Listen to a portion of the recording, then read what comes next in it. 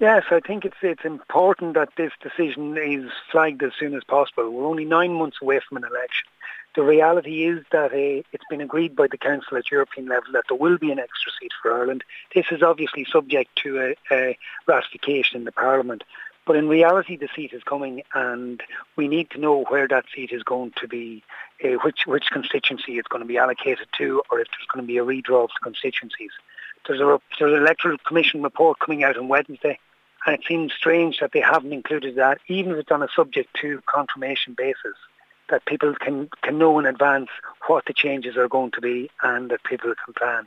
It's a very short time from now to next June. It's only 9 months, and we really need them to act quickly to indicate where the seat is going, so that both the public and the voters are aware, but also the various people willing to put their name forward, that they know where to stand.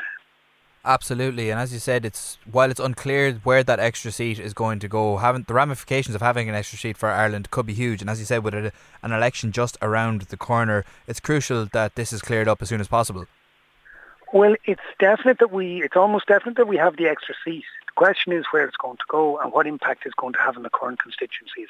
So that's down to the Electoral Commission, and it's up to them to decide how they're going to reconfigure the constituencies to take account of it. Given that we're only 9 months away from an election, I think there's a real need for them to come forward with their proposals as regards that as quick as possible, so people have clear indications of what the look of the constituencies will be for the next European election.